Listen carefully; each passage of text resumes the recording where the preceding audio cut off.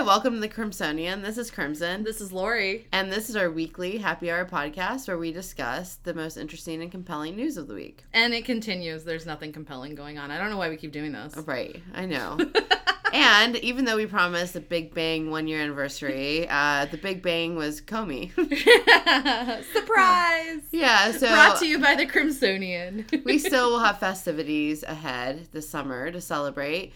But the big news for us is that we are recording from a new location. We are. So I have a new human that's going to occupy my home. So the home office is being worked on. And at the same time, Laurie is starting her own practice. Yes, right? I am. Is that what it is? Yep. Mm-hmm. Right? Yep. And she got an office, and it seems to be like the perfect recording booth too. Yeah, it seems like it's good. So we are coming to you live from my office. From downtown Cincinnati. Woo-hoo. By Fort Thomas. We jumped the river. Oh shit. This is kind of special. This is the first time we recorded in Ohio. Yeah, something that I want to do personally too. Bye, Mitch McConnell. Bye, Rand Paul. Bye, Matt Bevin. But hello, Rob Portman. I know. And John Kasich. Kasich is like the sanest of the bunch right now. So that's true. Jeez. Although I saw him on a town hall with Bernie Sanders a couple weeks ago, and I forget.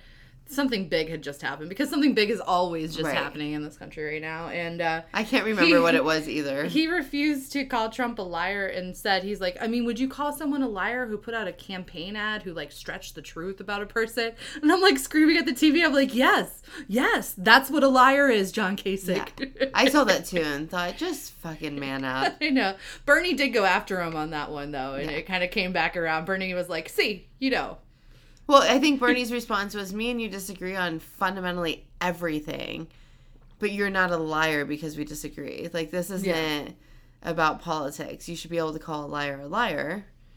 But yeah, so Kasich's the sane one. Portman's kind of sane too. Jeez, I don't even know. Compared to over the river in Kentucky. Where things have gone full crazy town. Full crazy.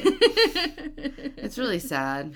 It is, because we love our old Kentucky home, and hopefully this is just a rough chapter of it, but it is not encouraging for us progressives that are living in Kentucky. No, and actually, speaking of Mitch McConnell, this is really interesting. Mm-hmm. So Laurie and I both went to the Women's March in Cincinnati, and at the march they had people handing out postcards that were pre-addressed to your congressmen and senators.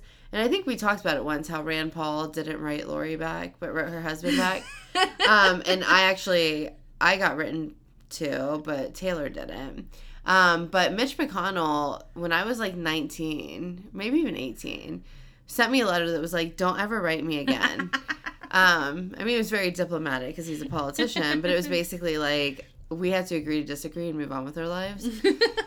But I haven't tried since then, but I did it at this event, and I guess since my name has changed because I'm married, I got a letter back from Mitch McConnell for like the first time. You're back on the list. I'm back on the list, but the best part is that my diplomatic, like, sane husband apparently, like, just cussed him out. Like, just wrote a whole bunch of shitty things and sent the postcard. And so we compared the letters because he got one back. And mine was like, dear friend. And his was like, Mr. MacDonald. And like his was like 2 sentences, and mine was like, multiple paragraphs of how, he was going to do due diligence or whatever. That's interesting. But we got the long letters back from him. So I guess I only told Rand Paul to eat a bag of dicks. I don't know what I said to Mitch McConnell. And I'm like, what did you say to Mitch? Because, I mean, Taylor's the type that would never just like be like, you fucking dickhead. And he was like, yeah, I just was like, you're a fucking asshat. But, we have a lot of baggage with Mitch. He's been my senator my entire life, except for the year that I lived in Ohio. Well, and he is the face of conservative politics. Yeah. In America, I think. I can't think of anyone else who better exemplifies that. And he's a turtle. He does look like a turtle. Yeah, the conspiracy theories about like how like there's a reptilian like alien race, and that's like what like all the superpowers that be are like these reptiles. Have you ever heard this? I think so. I don't know. One day I had YouTube on and it just went to a weird place. So anyway, the only thing that makes me think like, is when I look at Mitch McConnell's face and I go, he may be one. He may be a reptile. That is ridiculous, but why not, right? I mean, seriously, he is the person that got Gorsuch in office. I mean, in the Supreme Court. Yeah. I mean, he is really responsible for all of the Republican victories. He was the one that obstructed Obama for so long. So, absolutely. I mean, he is an effective, good at his job politician, whether you agree with him or not. I would say the same thing. He's an effective, good at his job douchebag. Yes, he is. Very much I would so. just modify that slightly. Yeah. And perhaps part of an alien reptile conspiracy. Why not? Why not? Why not? Crazier shit's happen. Trump's our president. Right? I know. All right, so normally we catch up, but really our catching up is we're in a new location. We are. Yeah, and as a continuation of last week, so last week we talked about liberal snowflakes and freedom of speech, particularly on college campuses. Right, and people's sensitivities and political correctness. And right after that happened, we had the comedian Kathy Griffin. Who's Kathy Griffith? Is that the... You're thinking of our friend who has that last name. Oh, okay. Anyhow, so she is a comedian. If you don't recognize her name, she's the redhead, kind of loudmouth. She was on, Life on the D-List or something was her reality show. I mean, she's very much about embracing her D-List kind of level and celebrity.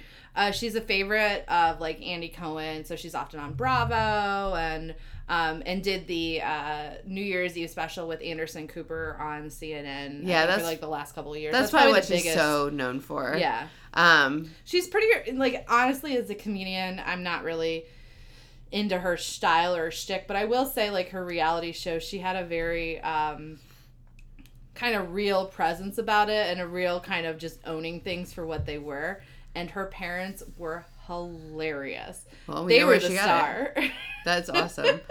No, I never really watched the show because, again, I'm not the reality TV person. Missing out, girl. Yeah, so I don't really know People her. People be weird. When I think of her, I just think of, the queen of the gays. Yeah. The gays love some Kathy. Yeah. But yeah, so she teamed up with some famous photographer. I can't think of his name. Taylor I don't know. And she published a photo of her holding a decapitated Donald Trump head. Covered in blood. Well, of course. I mean, it was chopped off. It's not like she went and scrubbed out his orange hair. But, I wonder if it hadn't been covered in blood, if it would have the same response. Just curious. Yeah. Because I think the caption is, she said, I'm pro-gore, or I'm with Gore, or something like that. And it was a play on the fact that, gory. Right. And, of course, Al Gore and, everything. Well, and this was after the Paris climate change. Oh, shit. Yeah. What the fuck was that about? Yeah. We look so fucking dumb. I know. Just dumb. We avoided this last week because there's nothing productive to say. No, we just looked dumb. We looked like dummies. We're taking a step back. We're sick of leading. Yeah. We want to follow. And everybody else, all the other world leaders have basically had speeches this week. They're like, so the thing is, America, I don't know, you guys. The North Koreans were like, what the fuck is wrong with America? I'm like, oh my God, we have a dictator from North Korea making fun of us? Sounds about right. I think Donald Trump was bullied a lot when he was young, and now he's going to make America be the bullied country. I don't know, man. How can you not pick on him? I mean, I'm sorry. I'm not advocating bullying in any way, but well, I think that there's a level of defensiveness and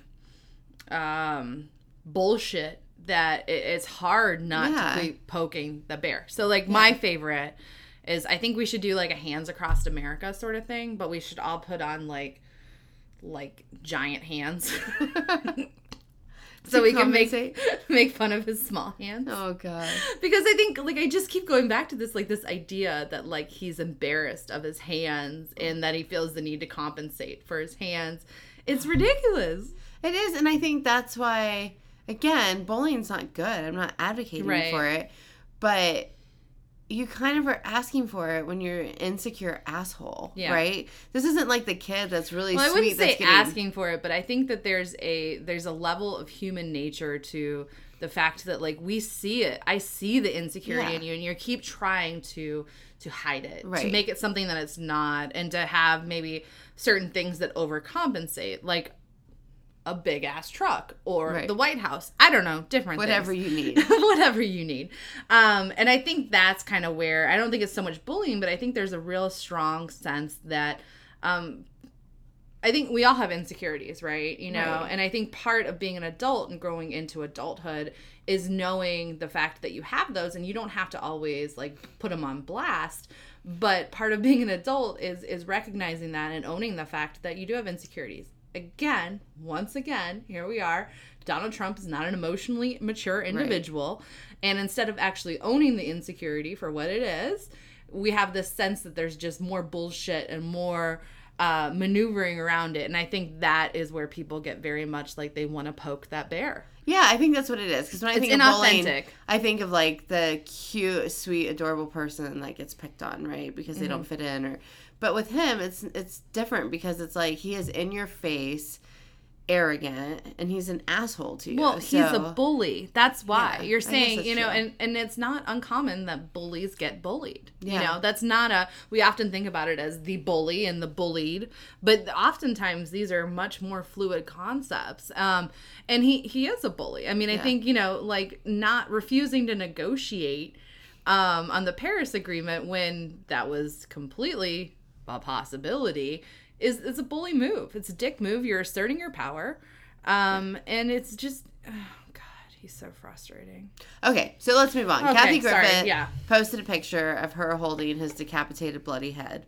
And the backlash has been enormous. She got fired from CNN, so she will not be doing the She went from the D list to, like, the Z list.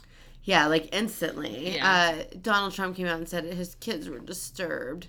Well, if they weren't disturbed by you grabbing women by the pussy, they have fucking mental problems. And there is this question of, like, political correctness. I mean, people immediately went to Ted Nugent, always talked about hanging Obama. What about Sasha and Malia? Yeah. You know, where was the consideration there? Yeah. So there was a lot of, like, hypocritical commentary from the right. Our political system. But again, liberals did what liberals do, and they joined the outrage. Well, and I think, you know, one of the things we talked about last week, and I think one of that fuzzy line is incitement and threat of violence, right? Nobody's going to decapitate. No. Donald Trump. We still have a long ass time, so I don't know what's going to happen. But not because of Kathy Griffin. No, like, but I think that there's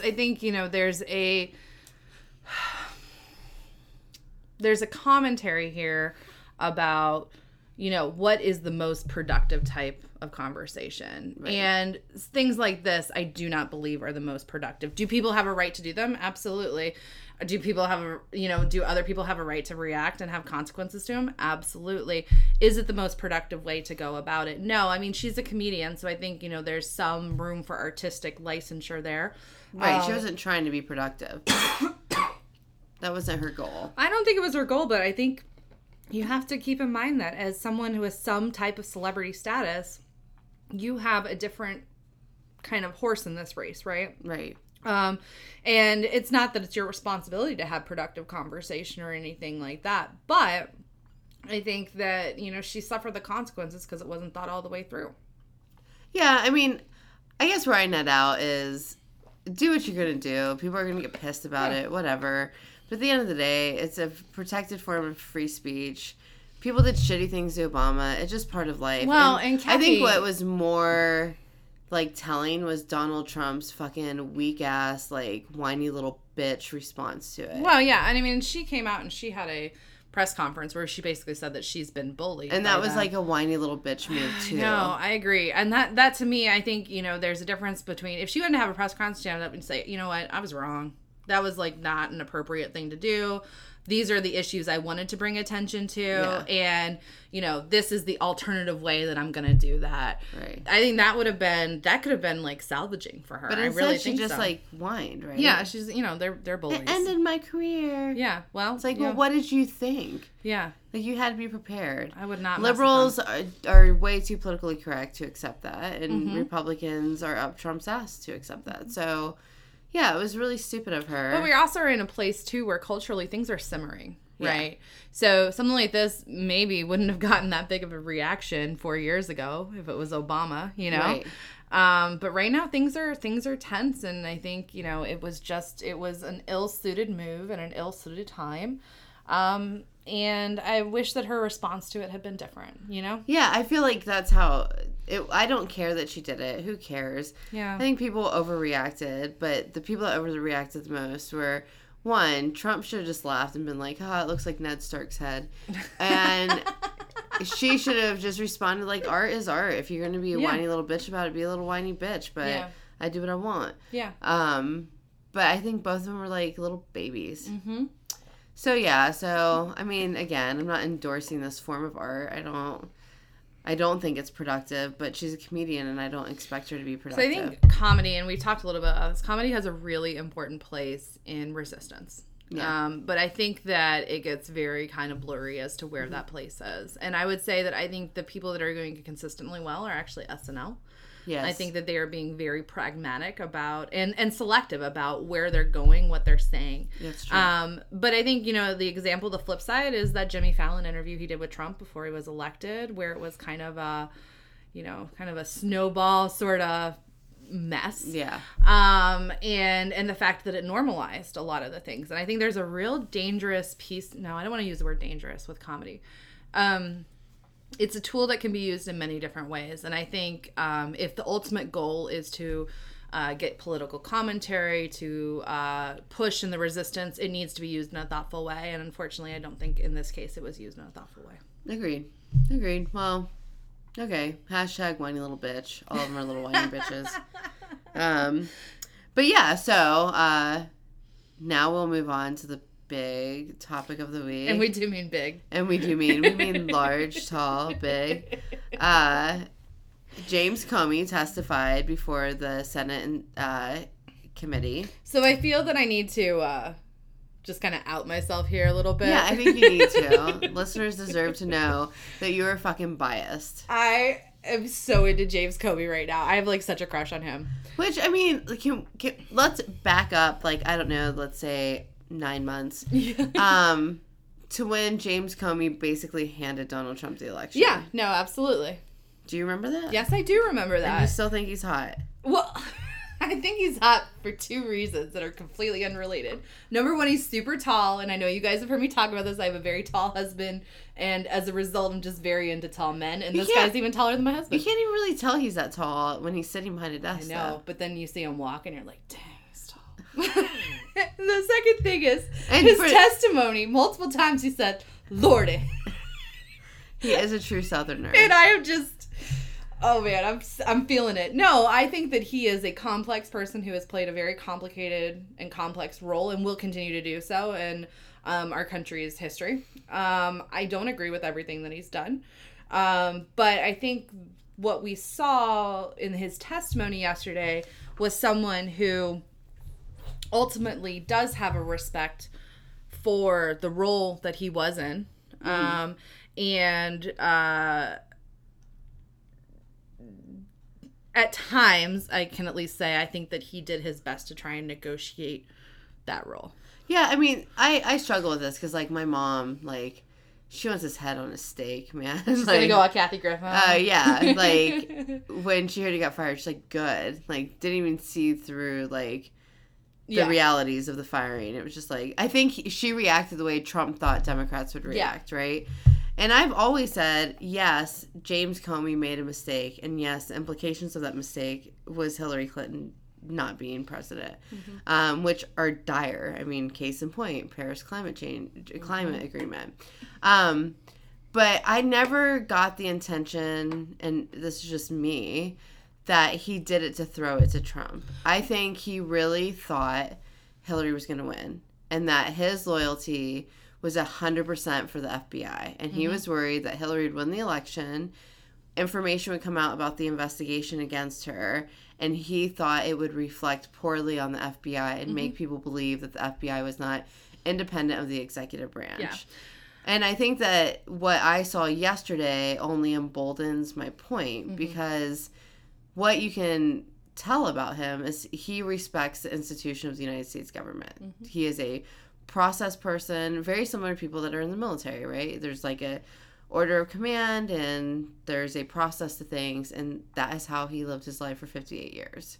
But it was way more dramatic than I expected. Well, and first of all, let me say that I agree. I do think that he is, and I think it's kind of a rarity in some senses to see someone who is, at least for our generation, to see somebody who is so philosophically wedded to what they do, right? Oh, yeah. Or just even principled. Yeah. Like consistent on the principles. You know, and I think that there's pros and cons to that, right? And I think he said before he was fired and he was giving another testimony, you know, he said he was mildly nauseous.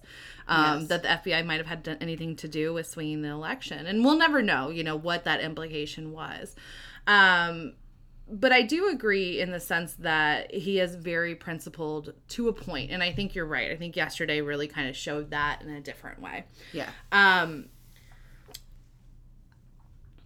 One of the things we heard was that people in D.C. were at bars watching this like it was the Super Bowl, which I just love that. It's so D.C., right? Right. You know, the it's things so that bring DC together. Yeah, which, as a total sidebar, have you finished House of Cards this season yet? No. Oh. I'm working through it. Keep watching. But it's very, you know, DC has this flavor, has this tone. And when I heard that, I was like, yeah, that makes perfect fucking sense. But I think a lot of people were expecting some type of smoking gun. I'm not sure that we're ever going to get a smoking gun in this situation. I think that's one of the things that is causing a lot of frustration. But is also playing into the fact that I think a lot of people are realizing, myself included, just the intricacies of how our government works and all the different layers, and how even when we're all saying, I think something happened here that was illegal, that's not enough. No, it shows how gray it is, right? It's not black and white. And I think that I listened to the whole thing, and when you're listening to it, there was no smoking gun, but there were moments. It's kind of one of those things that when you step back and just look at the facts, that's the smoking gun, right? I mean, it's like, okay, so I actually thought it was very interesting because Comey felt the way women probably feel with Donald Trump in a sexual harassment scenario. So, for example, you know, like, pussy? You get invited to your boss's house for dinner, and you're like, oh, my wife's going to be there. And then you get there, and nobody else is there. Like, fucking creepy. Like, that would be so creepy. And I'm sure there are women listening to this that have been in that situation with their creepy, perverted boss, right? Yeah. Like, you get there and you think, oh, all the people that work at the office are going to be there. And then you get there and it's just you and your fucking boss. And then he asked about loyalty, which... Okay, so I don't think that's, like, illegal or maybe even unethical just because he's a fucking idiot. And if I give him fucking idiot points... Unpack that. I think that's the one thing that, like, you know, one of the conservative talking points has been, well, two of them have been, you know, loyalty to country. Like, that's, like you said, it's not an unethical thing to ask. Right. It's a meaningful question. And then the other excuse that they have is basically he's a toddler and he doesn't know what he's doing. You can't hold him accountable like you would any other 7-year-old. I know. Oh, Jesus. So I think, you know, this idea of loyalty, I do think it's a pretty complex... I mean, there could be a lot of different meaning there, and it does get, like you said, into this really gray situation. The other thing to keep in mind, too, is that there is still another special investigation going on, and there were certain things that Comey was not allowed to talk about yesterday. Well, and the day before, there were a panel of national security specialists and the deputy attorney general basically would not answer any questions. Yeah. And they didn't say why. It wasn't like they used executive privilege. It wasn't like they denied certain things. They're just like, I'm not going there, which is really concerning also. And with Comey, I mean, I think that, like, the thing that was the smoking gun for me, what ended up being the smoking gun was the meeting where Trump asked everyone to leave the room. Yeah. And the reason Going back to your creepy boss metaphor. I mean, it is. It really is. But at the end of the day, take partisanship. Take the fact that it's Donald Trump away, right? If someone said to me, you're going to meet with someone who is mildly brain dead, But they consider themselves the king of negotiations. They are from Manhattan. Sorry, I'm stuck on your mildly brain dead I mean, comment. he has issues. Let's say mild dementia. Okay. They are from Manhattan. They're real estate developers. They think they're kings of negotiation. They've had everything handed to them. You go into a room with them with a group of people, and then at the end, they're like, I want you to stay. Immediately, I would know that's an intimidation tactic. I mean, that is, in negotiations, that is an intimidation tactic. Mm-hmm.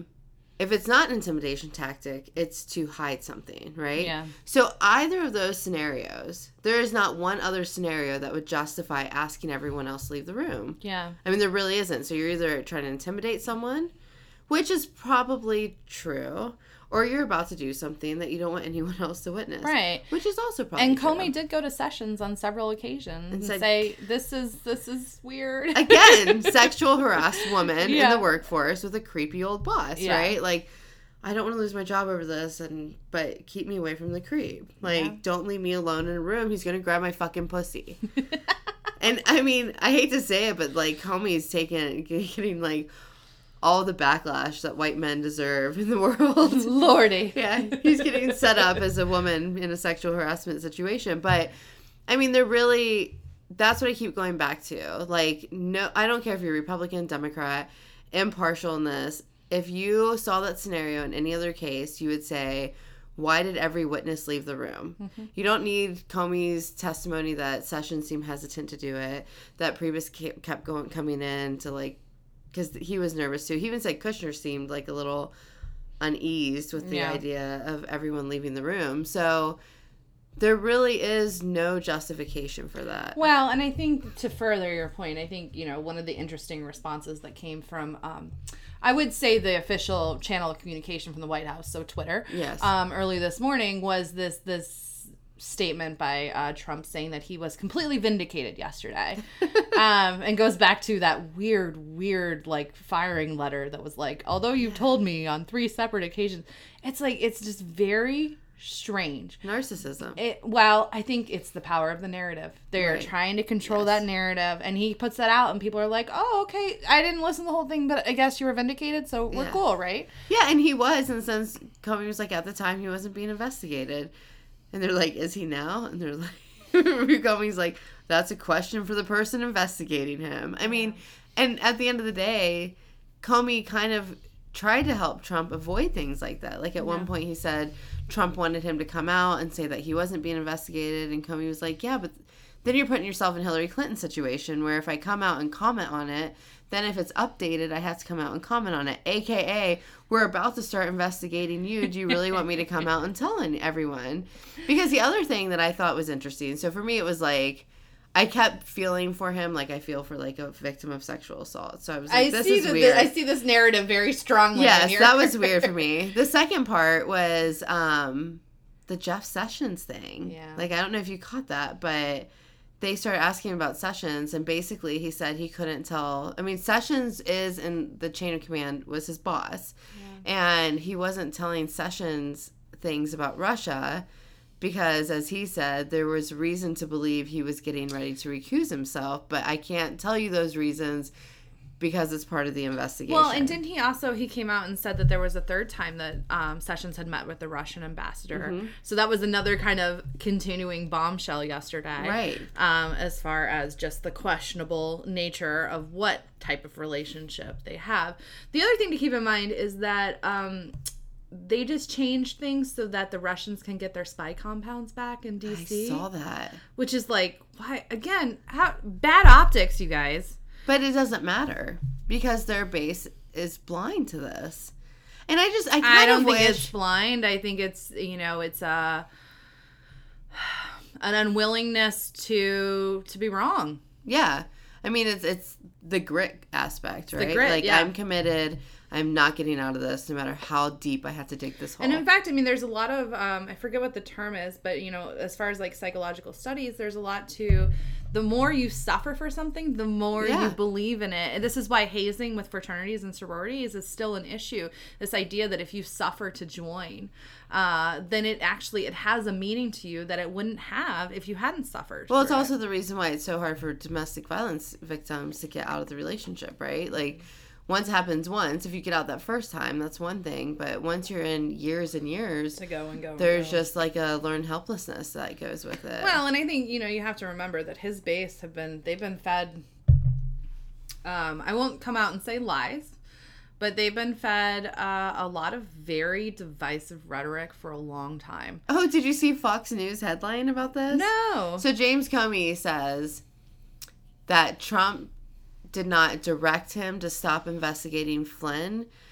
He said that he would hope he would, but that he took it as a directive. So Comey himself said that given the facial expressions, the setting, you know, the optics, the context, that is how he took it as a directive. So, but Fox News headline was, James Comey confirms Donald Trump did not direct him to end the investigation on Michael Flynn.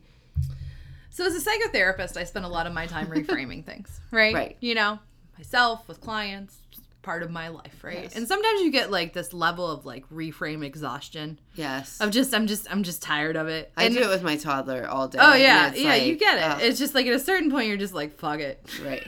I see the glass is half empty, and that is where we are at right now. And then you get some more emotional energy and you're able to go back to it.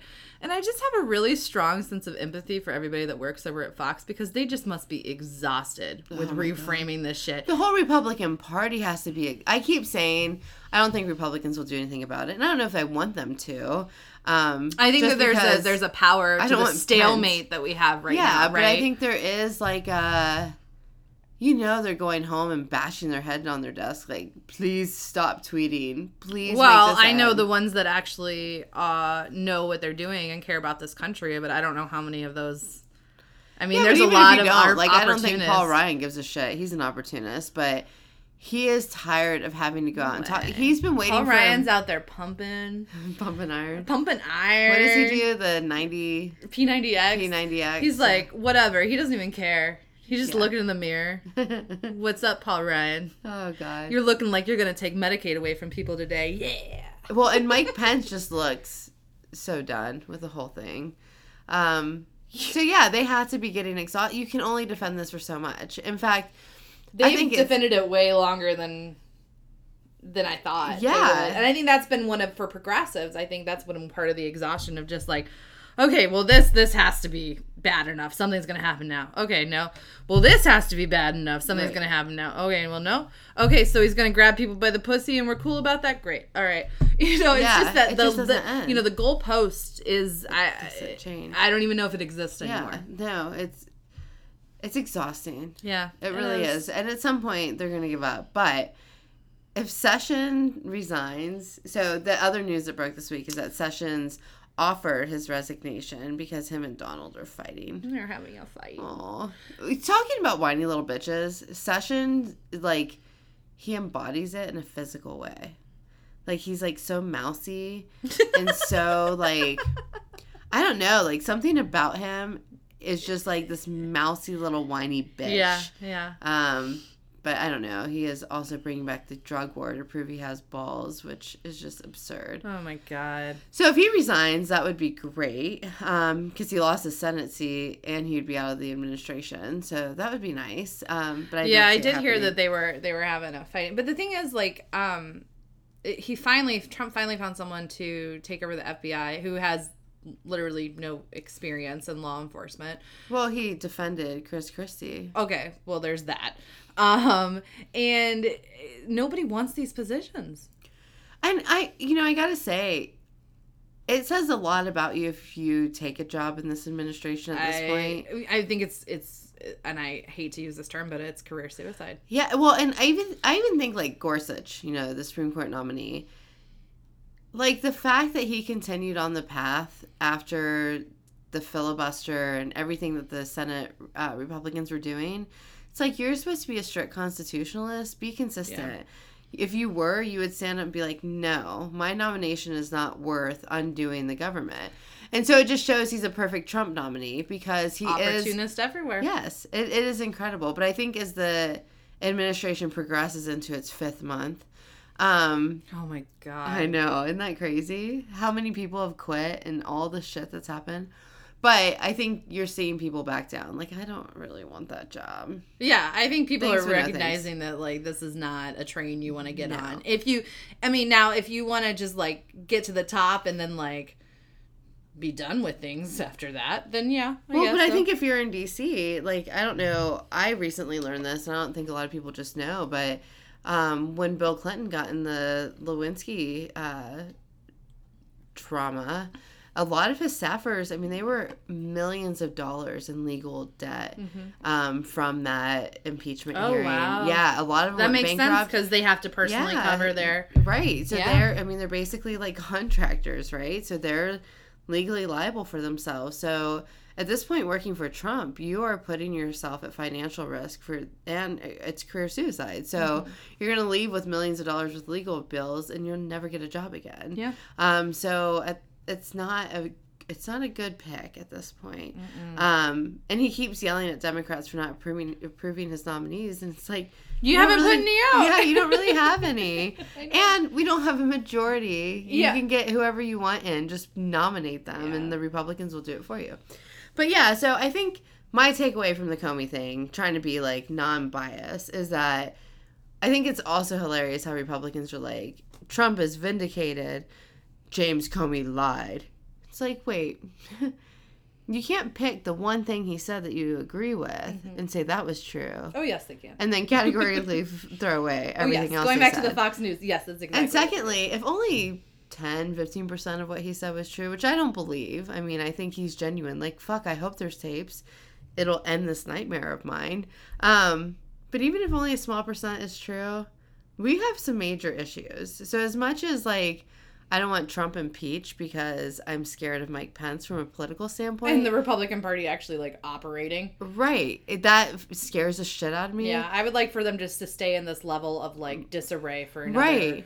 Oh, I don't know. But being 3 years 13 and 9 months. Yeah. But the problem is that Trump is dangerous. And not from a political standpoint, from every other standpoint. National security. I would say he's dangerous from a political standpoint, I mean, in every way. So it's like, I don't want Pence and his policies. Yeah. I don't want the Republican Party functional.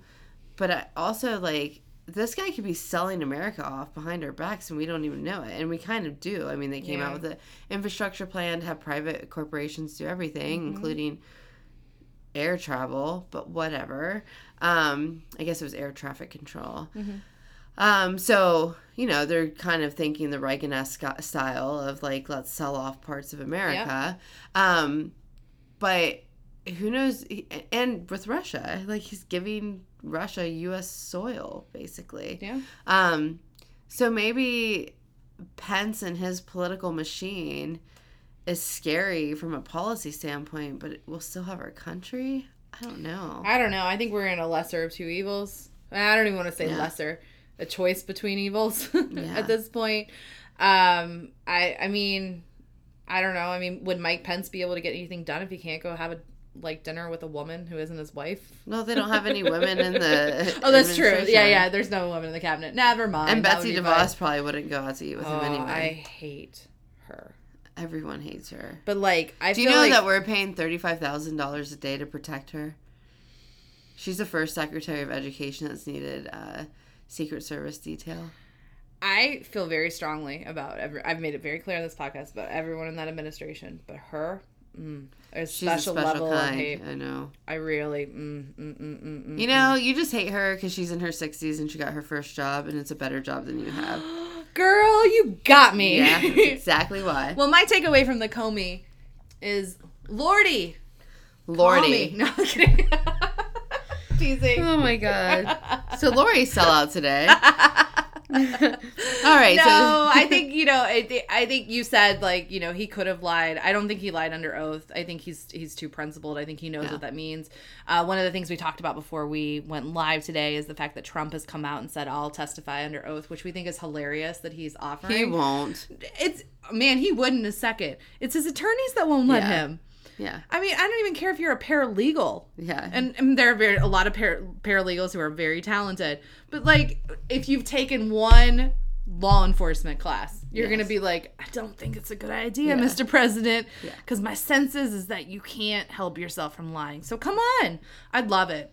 I want, like, an Orange is the New Black for, like, the Trump family. Now, that is a reality show I would watch. And I like that, it's the orange. I think it goes well. It does. Like it matches. Oh, God. Yeah, so, well, nice work, Comey. You made it way more dramatic than I expected you to. I thought you would just sit there and be like, he did not obstruct justice. It is fine. But instead, you gave us lots to chew on, and I don't think you did it for any other reason but to be honest. Well, the thing that I liked, and I think this cements for me the honesty thing, is he came out and he said he did leak that memo. He asked for someone to help him leak that because he thought it would get a special prosecutor. And I mean, that was a ballsy thing to admit to. Yeah, and I think that Trump came out and was like, his attorney came out and said they're gonna make a complaint. That was illegal, but no, classified leaks are illegal. So what happened this week or in the last week was there was an employee of the Pentagon, I think, that leaked a classified the NSA that leaked a classified document that showed Russia had tried hacking a voting, I don't want to say voting booth. It wasn't voting booth. It was like a system for that of registered voters, and she was arrested. Mm-hmm. And the difference between her and Comey is that it is not illegal for a government official to publish a memo. Mm-hmm. Comey published it's his communication. It's not executive privilege. He was not an employee when he did it, and it was not classified. There was nothing illegal about that. And so, because some people are saying, well, Comey said he was worried about leakers, but he is one. Comey's worried about the leaks, like, I don't know, telling Russia about Israel's classified information. But I don't think he's worried about memos post-meetings getting leaked, as should none of us. I mean, that is not illegal activity, and that's why he admitted to it with no shame, because it's legal, period. But anyhow, so this week, we are starting to talk about things that we are grateful for. And this week we decided to talk about being grateful for whistleblowers. I wish I could whistle right now. Can you whistle? There you go. Whistleblowers, yeah. So there are many whistleblowers of the past. There's, from Watergate, we had Deep Throat. Deep Throat. Why don't our whistleblowers have cool names anymore? I don't know. It's a good question. I guess nothing's ever going to compare with Deep Throat, right? And they get busted now. Yeah, that's true. Like Deep Throat stayed anonymous for a long time. There's also... Is it Nina Totenberg from NPR who got the Anita Hill story? She's never leaked how she got that, and she hasn't even told her husband. It'll die with her. So it depends on the scenario, I guess.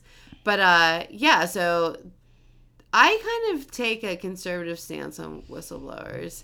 I'm not a Snowden fan. Mm-hmm. You mentioned that. So tell me why. Because I do think when it is classified and can become a national security problem, it should not be leaked. Mm-hmm. Or if it is, it should be leaked to the proper authorities. Mm-hmm. So with Snowden, he wasn't protecting anyone. He got the job with the intention of doing what he did. It was premeditated leaking. Mm-hmm. It wasn't you're at work and you realize, if he had just been working at the NSA and he realized they were tapping phone calls and he went to a couple people and they shut him down and then he leaked it, I'd probably feel a little bit different.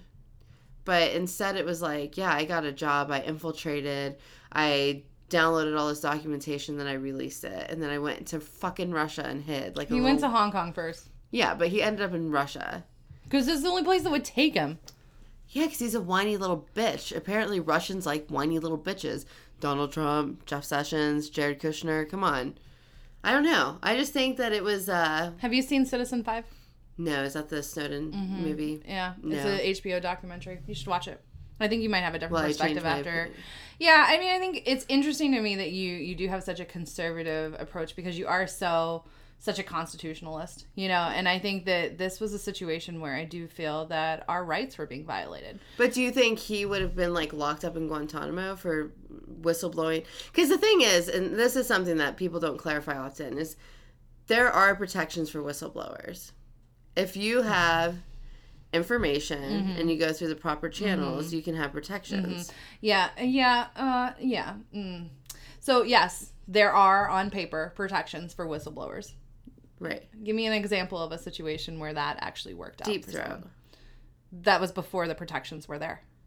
So he was fine even without protections. Well, I think that Deep Throat was it's a very specialized case in that person was able to maintain their anonymity. Let's talk about the Enron situation, which is probably one of the most contemporary examples of the whistleblowing situation not working. Okay? The thing is, with whistleblowing, you don't know who you're going to and what agenda they have. And you can end up getting fucked by it. And so you have two options as a whistleblower: to follow the correct channels, which I wish that they worked, but to be honest with you, I do not believe that they do. Or you just say balls to the wall. And fly to Hong Kong and take classified information and potentially give it to foreign governments? I mean, I'm not saying it's I am not saying that it is clearly right or okay. But I think that we live in very strange times. And I think that as Americans, I think we've been very in the dark to some degree as to what's been happening with our information and what the agenda is with our government. I think that's very clear even right now. It goes back to what I was saying earlier about, you know, this murkiness of what's right, what's wrong, what are these processes? And I think it is naive to trust that the whistleblower protections actually work. I guess for me, it's not that they actually work. It's just what Snowden did, the way he did it, I fundamentally disagree with. Okay. Like, I put America before my own interest to a degree. Like, I would not take Well, I'm so glad that you put information. America in front of your own interest because nobody fucking is doing that anymore. So that's... I know, but when I think of Snowden, I think of... There are so many ways to have leaked what he leaked in a way that didn't involve Julian Assange and Russia and Hong Kong. I'm not, like, arguing that he did it the best way, but, I mean, there's no playbook for this, you know? I think you probably just made a decision and went with it and went with the consequences of it. What are your thoughts on Chelsea Manning? I don't know enough about it. I gotta be honest. How about the newest case with Reality Winner? Look, I'm thankful that she did it. But there's consequences. Yeah. You know? Like, that's the whole, like, patriotic part of it, right? Like, and I would hope that a jury of her peers would look at it that way. Oh, no, they won't. No, and history has proven that. Yeah. But at the end of the day, like, so in a situation like that, where you're working for the NSA, what is the appropriate way? Oh, I would totally deep throat it. I would, like, take it. I would probably, I don't know. I really don't know because it depends on what it was, right? If it's something that is going to put, like, the Russian stuff that was leaked, it's not going to put someone's life at risk, right? Like, it's not that we know of. No, but from what we can tell, it's not like there's some CIA operative in Russia in the field feeding this material and we just outed them. Like, yes, it could damage the investigation. Yes, it could give Russia more information about what we know. There are consequences for sure. And I think it's unfortunate she's going to suffer the consequence of it. But I could have, I mean, I might have done the same thing. You know how it's interesting how she got caught. Did you hear about this? No, I didn't. So there were like dots on the paper at the top that you can't even really see. But the dots basically are a timestamp and a location stamp for where it was printed and who it was printed by. Ooh. And so when the things got released, they were able to see very clearly when, where, and who. And so for those of you who might have material who are looking to disseminate it, please be mindful that it is not the Deep Throat days anymore. You know, and I guess that's my argument, is that I think technology has sped up so much that this idea of being able to remain anonymous and to whistleblow in a way that you protect yourself but still at the same time are able to get important information out without going through the structured channels, which I personally don't believe exist or offer the appropriate amount of protection.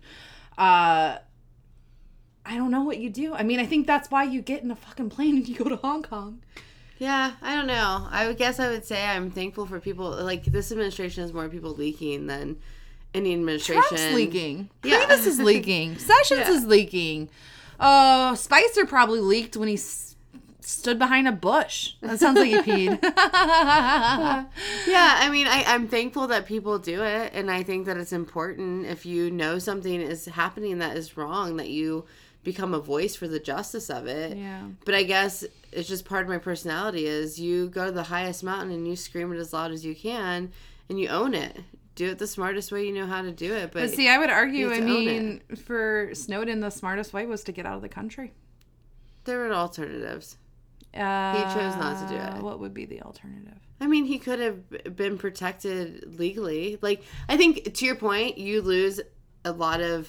You can't be anonymous anymore, but you have a whole, like, with the internet and social media, you have a new platform for your side to be heard that we didn't have 30 years ago, right? Like, before, they could, like, lock you up in a cell and you never be heard, but now there is a way to get your voice out without having to have, like, mainstream media, without having to have, like, the support structure that you would have needed. So I just feel like Snowden could have created a social movement with the information he had. There are many things he could have done. And yes, he probably would have ended up in court. Like, he probably would have ended up being held accountable because what he did was illegal. But he could have influenced the outcome of that. But he didn't. So you have the balls to give out the information, but you don't have the balls to stand up for it. And that, I'm just a person of principle. Like, if your principle is fighting for justice, then you need to be the person fighting for the justice you seek. You don't go hide in a fucking communist country and do it. It's against my principles, man. But yeah, it sucks if you've come up on, if you're a whistleblower, your life sucks. I agree to that. Yeah.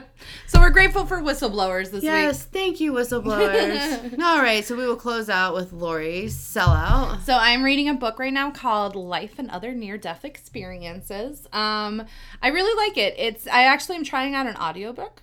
I'm hooked on audiobooks. Yeah, I've been enjoying it. It is a story about a woman who basically, she finds out on the same day that she has terminal cancer, and she comes home and basically is about to tell her husband, like, hey, I'm dying. And he's like, I'm gay. Oh my God. And so, I mean, talk about a really shitty day. And it's about how she took this really terrible experience and has turned it, I'm not all the way through it, but has turned it into something meaningful. Fiction, nonfiction? Nonfiction, actually. Okay. Yeah, so I'm not sure exactly how it all shakes out in the end. But it's a real powerful story. And the reason why I chose it is because actually, sitting in this office, the reason I'm here is because something terrible happened to me. Right. And it put me on the trajectory to one day have my own office. Nice.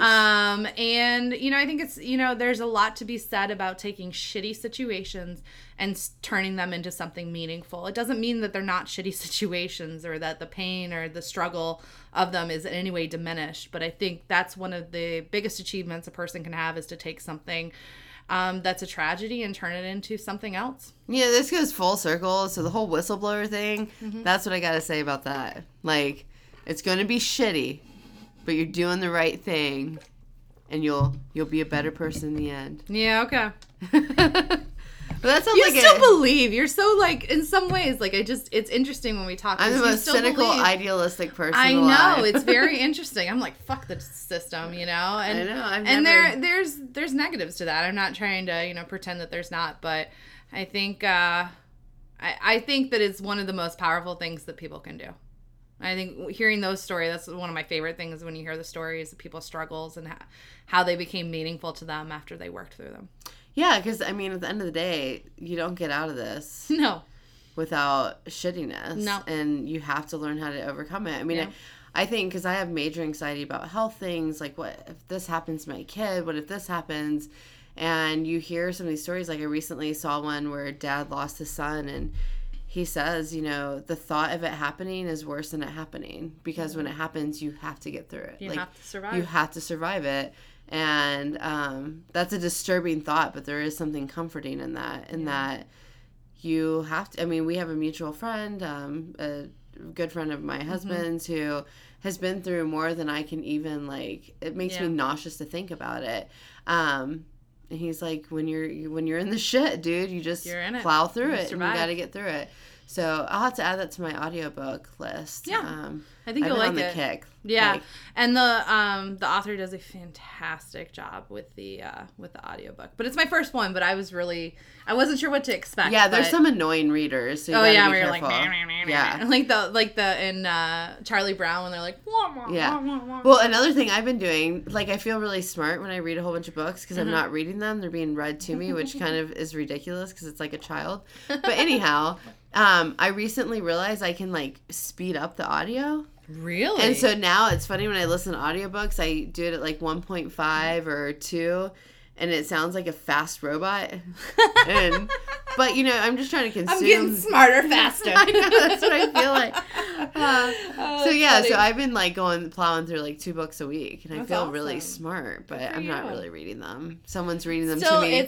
You're still engaging that part of your brain where you're growing, you know, different neurons and receptors. You're not growing neurons, but you know what I mean. I'm getting, I mean, in today's world, like, news is just too much sometimes. So it's nice to, like, have audiobooks, like, but it is funny, and I highly encourage people to do it. Speed it up and see how funny the people. All right, I recently did Elizabeth Warren's book, and it's like her yelling at me at 1.5 times. The system is rigged. Yeah, it's really good. All right, so well, thanks for listening. I hope the sound quality was nice now that we're in a cozy little office instead of my old ass house. But yeah, thanks for listening. Bye, guys. Peace out.